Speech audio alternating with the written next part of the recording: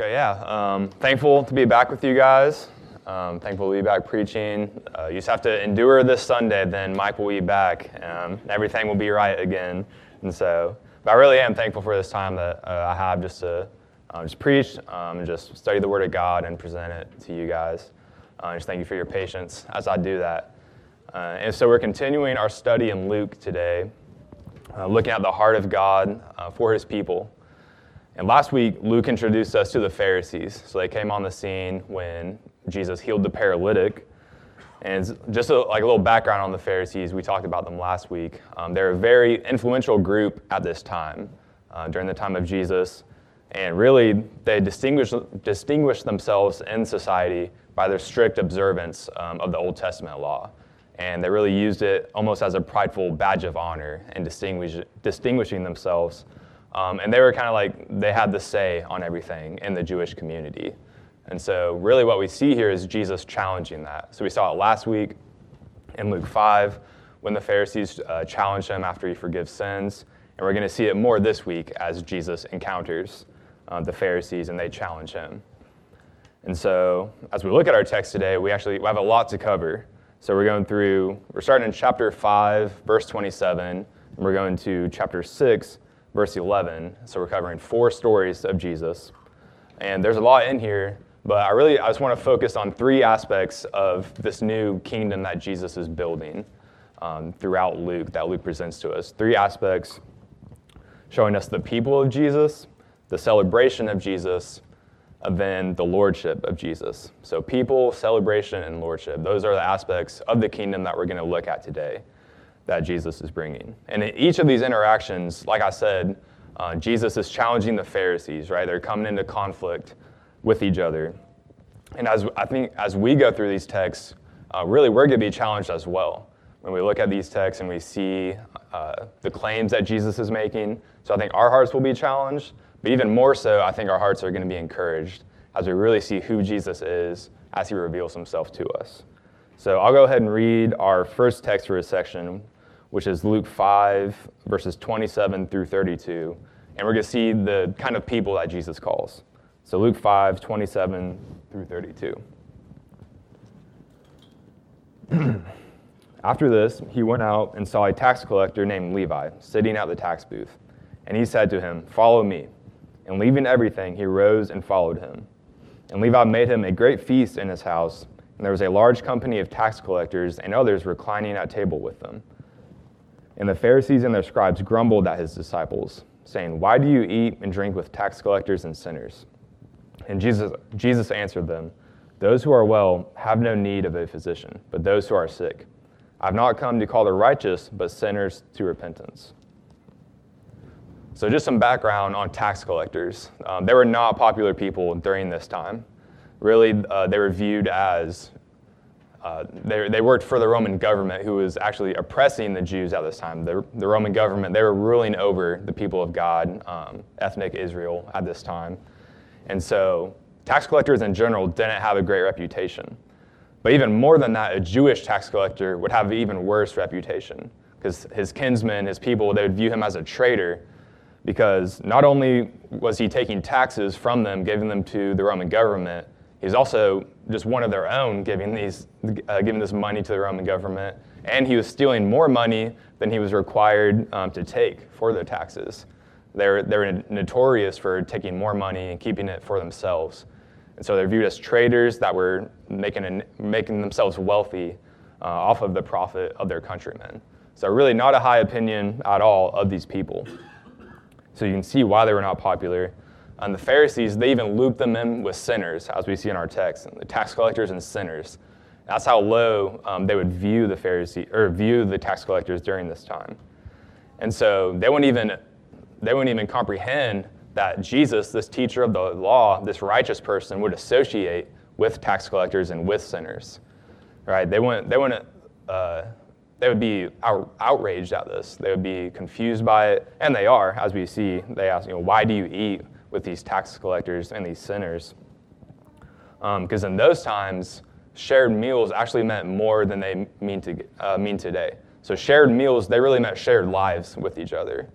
And so when the Pharisees, when they see Jesus eating with these tax collectors and with these sinners, they see Jesus opening up his life to them. And in the Pharisees' mind, if they did that, they would become unclean. Because really, they viewed the community of God as something that you had to earn your way into. The Pharisees, they viewed strict Sabbath observance, right, strict observance of the law, obedience to the law. Those were the qualifiers for entering into the kingdom of God and making yourself righteous. And so when they see Jesus associating with tax collectors and sinners, they see Jesus defiling himself. Like we talked about with the leper.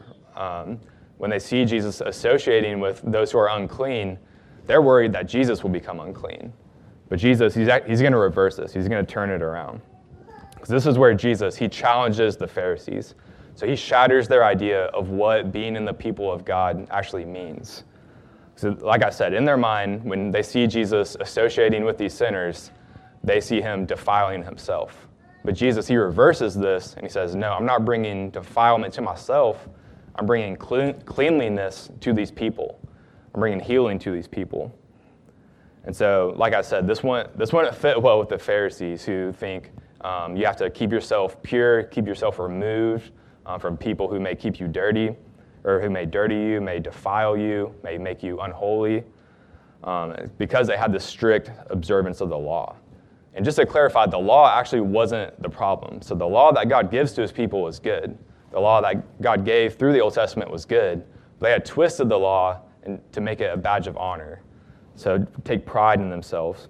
And this is what Jesus means when he says they're righteous. He doesn't mean like they actually are righteous. It's almost with air quotes, where Jesus says they're righteous. He means they consider themselves the righteous. They consider themselves healthy. They don't understand that they need forgiveness. They don't understand that they're sick and that they need a doctor to come and heal them. And they don't understand that they actually have the same need that this tax collector has for forgiveness. And this is where Jesus turns upside down. He says, I haven't come for those who take pride in themselves. I haven't come to call the righteous who think that they don't need to repent. I've come to call those who are sinners, those who know that they are sick, they know that they need a doctor, and they have a terrible reputation. Right? They have a terrible reputation. They're known as sinners. These are the people that Jesus is seeking here. Jesus says, I'm not defiling myself by associating with them. I'm cleansing them. I'm bringing the kingdom of God to them rather than excluding them from the kingdom of God. And so Jesus, bringing in this new age, he turns these qualifications for the kingdom of God on their head. He says, my people, they will be sinners. They will be tax collectors in need of righteousness. Those who are low, right? Those who are poor in spirit. These are the people that I'm coming for. These are the people that Jesus came to seek and to save. And we actually are those people, right? We are the tax collectors. We are the sinners that Jesus has sought out and saved. And on the one hand, this is offensive to us. Right off the bat, this is offensive to us, just like it was offensive to the Pharisees to be charged with this, right? It's offensive. I just want you to imagine that you're playing, say you're about to play a game of dodgeball. If everyone go back to like junior high, and everyone's waiting to be picked by two team captains. Let's say that you get picked first for a team. You get picked first, and you're feeling pretty good about yourself. You're like, yeah, I have a pretty good arm. I understand why you picked me.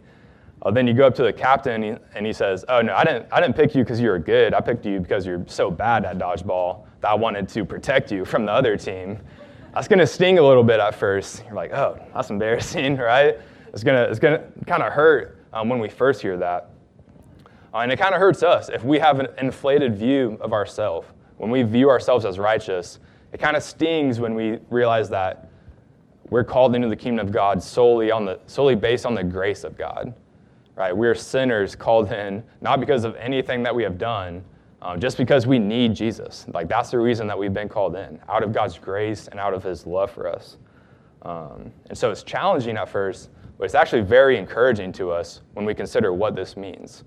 So if we take an honest, deep look at ourselves, we see that we really are the sick. We see that we really are the sinners, and we see how desperately we need Jesus to come in and to save us. And so it's encouraging because we look at ourselves, we see how desperate we are, but when we look at Jesus, we see how dedicated he is to come and save us. Really, Jesus states his mission here. He says his very mission is to seek and save sinners. He's come to call sinners to repentance, not the righteous. When we consider this, it encourages us, and it should also encourage us in our community. And this should remove any obstacle that we have of a loving community of God. When we look around and we see people that were like us, that are brought in by the grace of God, we have a warm compassion for them. So we know it's not any of our works that bring us in, nothing that elevates ourselves above others. We see other people, and we know that we are brought in on the same basis, that we were sinners in need of God's grace. Now we have been provided for by this grace of God. So we rejoice when we see another sinner come in and profess faith in God. When we see another sinner repent due to the grace of God, we rejoice. And we also enter into this fellowship with Jesus that the tax collectors and the sinners had. Right? We enter this shared meal where we share our lives with Jesus, and he shares his life with us. And so we're the tax collectors and the sinners. We're sharing our life with each other, and we're sharing a life that is centered on Jesus. So it really should encourage our hearts. It really is great news. That raises the question, what does this life look like as those who have a life centered on Jesus in need of his grace and fellowship with him? Right, what does this life look for us now that we are in this community that Jesus has called? And I think it looks like a life of celebration. If we go to our next little section here, we see celebration. So let's go ahead and read verses 33 through 39 in Luke 5 here. And they said to him, "The disciples of John fast often and offer prayers, and so do the disciples of the Pharisees, but yours eat and drink." And Jesus said to them, "Can you make wedding guests fast while their bridegroom is with them? The days will come when their bridegroom is taken away from them, and they will fast in those days." He also told them a parable. "No one tears a piece from a new garment and puts it on an old garment. If he does, he will tear the new, and the piece from the new will not match the old. And no one puts new wine into old wineskins. If he does, the new wine will burst the skins and will be spilled, and the skins will be destroyed. But new wine must be put into fresh wineskins. And no one, after drinking old wine, desires the new, for he says, the old is good." And so it's likely that the Pharisees initiated this comparison. Right? They may not have asked the question, but they initiated this comparison between the disciples of Jesus, those who are eating with them, and the Pharisees' disciples, and the disciples of John. Because once again, the Pharisees, they've twisted the law in their mind to be a badge of honor, like I said. They've twisted the law into where now fasting and prayer for them is really a symbol of how righteous they are. They're doing this to boost themselves up, boost their self-righteousness up, and they're doing it to exclude others as well. They're saying, look at me, look at my obedience and what I'm doing here. And Jesus, he of course rejects this type of fasting, like we just talked about. He rejects any works that they commit to earn their own righteousness. But he also disregards the fasting of John's disciples at this time. And this is a little different because the fasting that John's disciples did, it was rooted in the Old Testament. The Old Testament view of fasting is one of mourning, and it's one really of longing and hoping for something that is yet to come. It had this sense of mourning, this sense of dissatisfaction. And they were fasting and they were praying because they were waiting for something to come. The disciples of John, they're waiting for the Messiah to come that is promised in the Old Testament, and that's why they're fasting. And what Jesus is saying to them is, there's no longer a need for that anymore because I'm here, right? The Messiah has come and he is here and he's bringing in this new kingdom. And so it's inappropriate. It doesn't really make sense to fast and to pray for this coming Messiah when Jesus has shown up and he's arrived. He uses the imagery of a groom at a wedding feast to get this point across to them. He says, and so like sharing meals, weddings, they were more involved than just like a singular wedding day. Weddings actually lasted a whole week long. So 7 days long of just partying with your friends, enjoying time with your friends, eating and drinking, celebrating the wedding that you're at, the bride and the groom. And so, first of all, I think we should adopt this into our culture, because 7 days partying seems like a great time to me. So if you're getting married soon, just make that happen and invite me. But also, so they partied for 7 days. And during this 7 days, they didn't fast, right? It wouldn't make sense to fast and to go out and pray for long periods of time It wouldn't make sense in this context because they're celebrating. Right? They're celebrating that the groom is here, that the wedding is happening, and so it's this huge celebration. And so Levi, my brother here, not the tax collector, but my brother is here, and it's his birthday today. And so it would be weird for me to like go home and just eat ramen by myself, right, on his birthday. It just wouldn't make sense because this is a time to celebrate. It's a time that he's here, that we can enjoy together and celebrate. And that's what Jesus is saying here, and saying, look, I've come, I'm the Messiah, and I'm with you now, right? We're feasting, we're enjoying this time that we have together because I'm bringing in this new age. It really is a celebration. Just as a wedding brings a new age for the couple, Jesus coming brings in this new kingdom. He's overturning everything. But the problem for the Pharisees is that this new age that Jesus is bringing, this new kingdom, it means the passing away of the old that they were used to.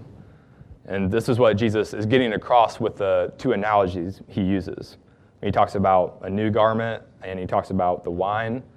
Really what he's saying here is he's comparing the old versus the new. So the new wine versus the old wine, or the new garment versus the old garment, and how they don't fit together, right? How it's even destructive to try and mix these things. And what he's saying here is that it doesn't make sense to follow the old traditions that the Pharisees have established of earning your own righteousness, right? The old covenant, it had a place, this law, it had a place for its time, but the new covenant is here, right? This new time where righteousness is now given by Christ, not attained through your own self-effort.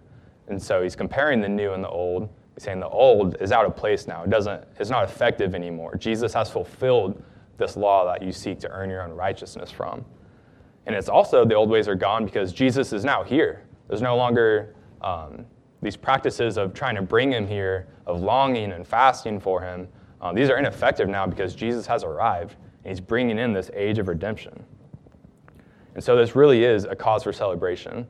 Because Christ, and it's a cause of celebration to us, because Christ, he has come to us, right? We have received him, and we know him now, and so it's a time of celebration.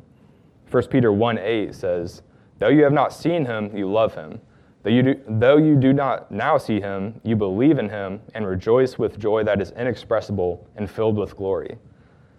So though we have not seen Jesus, he has still come, and we still have the same joy that his disciples had at knowing him. He has made himself available to us through his word and through his spirit. We really do enjoy his presence. We really do enjoy the love that he has for us, the fellowship that he brings to us. And this challenges us too, because we still have old ways, just like the Pharisees had old ways. We still have old ways of trying to maintain our status in this kingdom, right? We know that maybe on an intellectual level, we know Jesus has brought us into the community through his grace, but we still practice our old ways of trying to earn our status here, right? Of obeying God solely out of the purpose of maintaining our relationship with him. Or we seek approval in other relationships, or seek approval in our jobs, in our families. And we seek all these things, and these are old ways. Jesus, he said that, look, I have come, and I've given you full approval. I've fully accepted you. I've fully redeemed you. So it's a new age for us. It's a new age that we've entered into. We are the people of Jesus gathering together to celebrate Jesus as he has come to us. But also, I think we need to look deeper into what the new age means for us now. Because Christ has also ascended, and we're also still waiting for him to come back. We're waiting for the second coming. So what does this mean that we do here on earth as we are waiting, as we are living together in this fellowship? And when we turn to this last little section of our text, I think it means that we're under the lordship of Jesus still. Really what Jesus highlights in this next section is that he is Lord over our lives. He has brought us into fellowship, we celebrate him, and he's Lord over our lives. And so we see this in Luke 6, 1 through 11. I'll go ahead and read this section. Luke 6, 1 through 11. On a Sabbath, while he was going through the grain fields, his disciples plucked and ate some heads of grain, rubbing them in their hands. But some of the Pharisees said, why are you doing what is not lawful to do on the Sabbath? And Jesus answered them, have you not read what David did when he was hungry? He and those who were with him, how he entered the house of God and took and ate the bread of the presence, which is not lawful for any but the priests to eat, and also gave it to those with him. And he said to them, the Son of Man is Lord of the Sabbath. On another Sabbath, he entered the synagogue and was teaching, and a man was there whose right hand was withered. And the scribes and the Pharisees watched him to see whether he would heal on the Sabbath, so that they might find a reason to accuse him. But he knew their thoughts, and he said to the man with the withered hand, "Come and stand here." And he rose and stood there. And Jesus said to them, "I ask you, is it lawful on the Sabbath to do good or to do harm, to save life or to destroy it?" And after looking around at them all, he said to him, "Stretch out your hand." And he did so, and his hand was restored. But they were filled with fury, and they discussed with one another what they might do to Jesus. So we have two stories that occur on the Sabbath here. Two stories that occur on the Sabbath. The first one in verses 1 through 5 of chapter 6. The Pharisees, they accuse the disciples of Jesus for breaking the Sabbath law, of working on the Sabbath. They accuse them of doing something unlawful because they viewed the disciples eating the heads of grain. They viewed that, or they interpreted the law in such a way where they said, look, you're harvesting on the Sabbath. You're working on the Sabbath now. And really, this is an overboard application of the law. Right? They take it to the extreme. They say the disciples, just like snacking on some grain, means that they're harvesting now, means that they're working. And so they take it overboard, they exaggerate it. But this example, it reveals how the Pharisees have twisted the law. They've twisted the law to make it into their own tradition, right? Now they just have this tradition of where simply eating a little bit of grain on the Sabbath is interpreted as breaking the entire Sabbath. And so they've twisted the Sabbath from a day of rest actually into a day of their own pride, a pride where they can look and say, look, I observe all these regulations on the Sabbath. I do everything right on the Sabbath. And they build themselves up with this, build up their pride. And the irony is that they've actually turned the Sabbath day, which is supposed to be one of rest, one of enjoyment, they've turned it into a day of work where you have to worry about all the regulations that are now in place. You have to worry, can I do this on the Sabbath? Can I not do this on the Sabbath? And so they've twisted the law back into self-promotion, back into a bunch of rules. But Jesus is coming, and he's bringing a new kingdom. And he says, I'm bringing new rules. You guys have interpreted the law in such a way to build up your own tradition. He's saying, look, I'm tearing all of that down, and I'm bringing new rules and a new way of life in this new kingdom. And this is why he mentions the story of David. Because during this time, David, he was anointed as king, but he wasn't king yet. Right? At this point, he's fleeing from Saul. Saul's trying to kill him, and he's fleeing with this group of men that is supporting him as king. And as he's fleeing, he stops and he feeds these people that are following him. He feeds these people that believe he really is the king and that are supporting him. And by doing so, he technically the bread that he gives them is meant for priests only. But even though he gives this bread to them, his heart as the king is one for his followers, one for those who support him as king. And by recounting this story, Jesus is saying, look, I'm like David, okay? I am the anointed king of Israel. I'm coming to establish a new kingdom. I'm bringing new rules. I'm tearing down the old ways, and I'm in charge now. That's what Jesus is saying here. I'm on my way to establish a new kingdom, and I'm Lord over the Sabbath. Jesus is claiming his authority here, bringing back his authority to rule, to establish rules. And this did not sit well with the Pharisees, because their whole lives are governed by this tradition that they've built up. Right? Their identity, their comfort, their hope, it's all found in all of these rules and these regulations that they have established as means to their own righteousness, as ways to gain their own righteousness. And Jesus, he's tearing all this down, and this angers them, because this is everything to them. But Jesus comes in and he says, that's over now, I'm in charge. And so that infuriated the Pharisees, it ticked them off. And I think at times it can tick us off too, when Jesus comes into our life and he says, look, I'm in charge now. Everything that you have, everything that you find your hope in, is now under my lordship. Now, I determine your identity now. I determine what leads you in life, what you care about. And so this can challenge us. But I think it also, once again, it encourages us when we see what kind of Lord Jesus is. So he comes into our life, he takes everything over, and this would be terrible if he's a bad Lord. This is actually great because he's a perfect Lord. Right? The Lord that we're under now actually brings us joy, and he leads us in his righteousness. So when we look at what kind of Lord Jesus is, we're encouraged. Our hearts are encouraged. And we see this in the story, particularly with the man with the withered hand that he heals. Jesus asked them a question: Is it lawful on the Sabbath to do good or to do harm, to save life or to destroy life? And when he asks this question, he pierces the heart of the Pharisees' pride. He goes straight to their heart because, once again, they've twisted the law in such a way that now it's actually harmful to do good on the Sabbath in their eyes. They've twisted it to where they see this man in need, this man with a withered hand, and they actually reject healing him, right? They reject doing good to him because they've built up all these traditions to build themselves up, to establish their own righteousness. So that they withhold healing from this man, or they think it's lawful to withhold healing from this man, and Jesus challenges that. Jesus, being the authority on the law now, says this is what the law actually means. The heart of the law is loving God. It's loving other people. This is what the law means. It's not a way to build ourselves up. It's a way to love others, to seek them out. So we see Jesus keep the law here. We see him as the authority of the law, keeping the law and healing this man and doing good to this man. He saves life instead of destroying life, as he says here in the text. So we see him doing it here, and ultimately we see Jesus doing this on the cross. We see Jesus fulfilling the law perfectly by saving life instead of destroying life. Because in the end, the Pharisees, they're the one who break the law, right? They're the one who sentenced Jesus to death, and they actually destroy life. They do harm instead of keeping the law. But Jesus, he fulfills the law perfectly by sacrificing himself for us, and in doing so, he does good. He loves us perfectly. He sacrifices himself for us in accordance with the will of the Father. He honors God, and he loves us by redeeming us, by saving our life, and dying on the cross. And so this is the Lord that we serve. This is the Lord that is over our lives now. We have a Lord who lays down his life for us, who gives everything for us. And so this should be encouraging to us. We have a Lord that gives his righteousness to us, where we don't have to obey the law and attempt to earn our righteousness. Now we are found righteous in Christ, because he has given his righteousness to us. And now Jesus looks at all of our attempts to prove ourselves.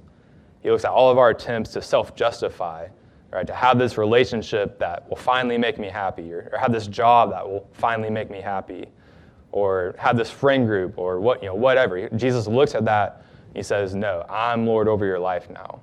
You're looking at these things for your worth. You're looking at these things for your identity and your comfort. Say, don't look at those anymore. Look at me. All right, these old ways are gone. Jesus comes in. He says, I determine your worth now. Now I've made you infinitely worthy. I determine your acceptance now, and you're welcome at my table forever. Jesus, he uproots our life, and he uproots it for the better, for the best. He says, I determine your holiness. I've made you perfectly clean. And so now all of our means to self-justify, they're gone. Right? Those are the old ways. Now we celebrate Jesus. Because Jesus, as our Lord, he's brought us in. Right? Sinners and tax collectors, he has brought us in to glorify him, to enjoy being in his presence with each other. And he's brought us in, and he's now Lord of our life. So let's rejoice in that. Let's continually praise him for this good that he has done for us. Let's go ahead and pray. Lord, we just praise you. We just thank you, Jesus, for coming into our lives. We thank you for fulfilling the law perfectly on our behalf, and just freeing us to enjoy you, freeing us to glorify you, to fellowship with you and feast with you. I just pray that you continually lead us in these new ways. Lead us in the way of grace and of mercy to each other, of glorying in your love for us. And we just praise you, God. Thank you for the love that you have for us. In your name I pray, amen.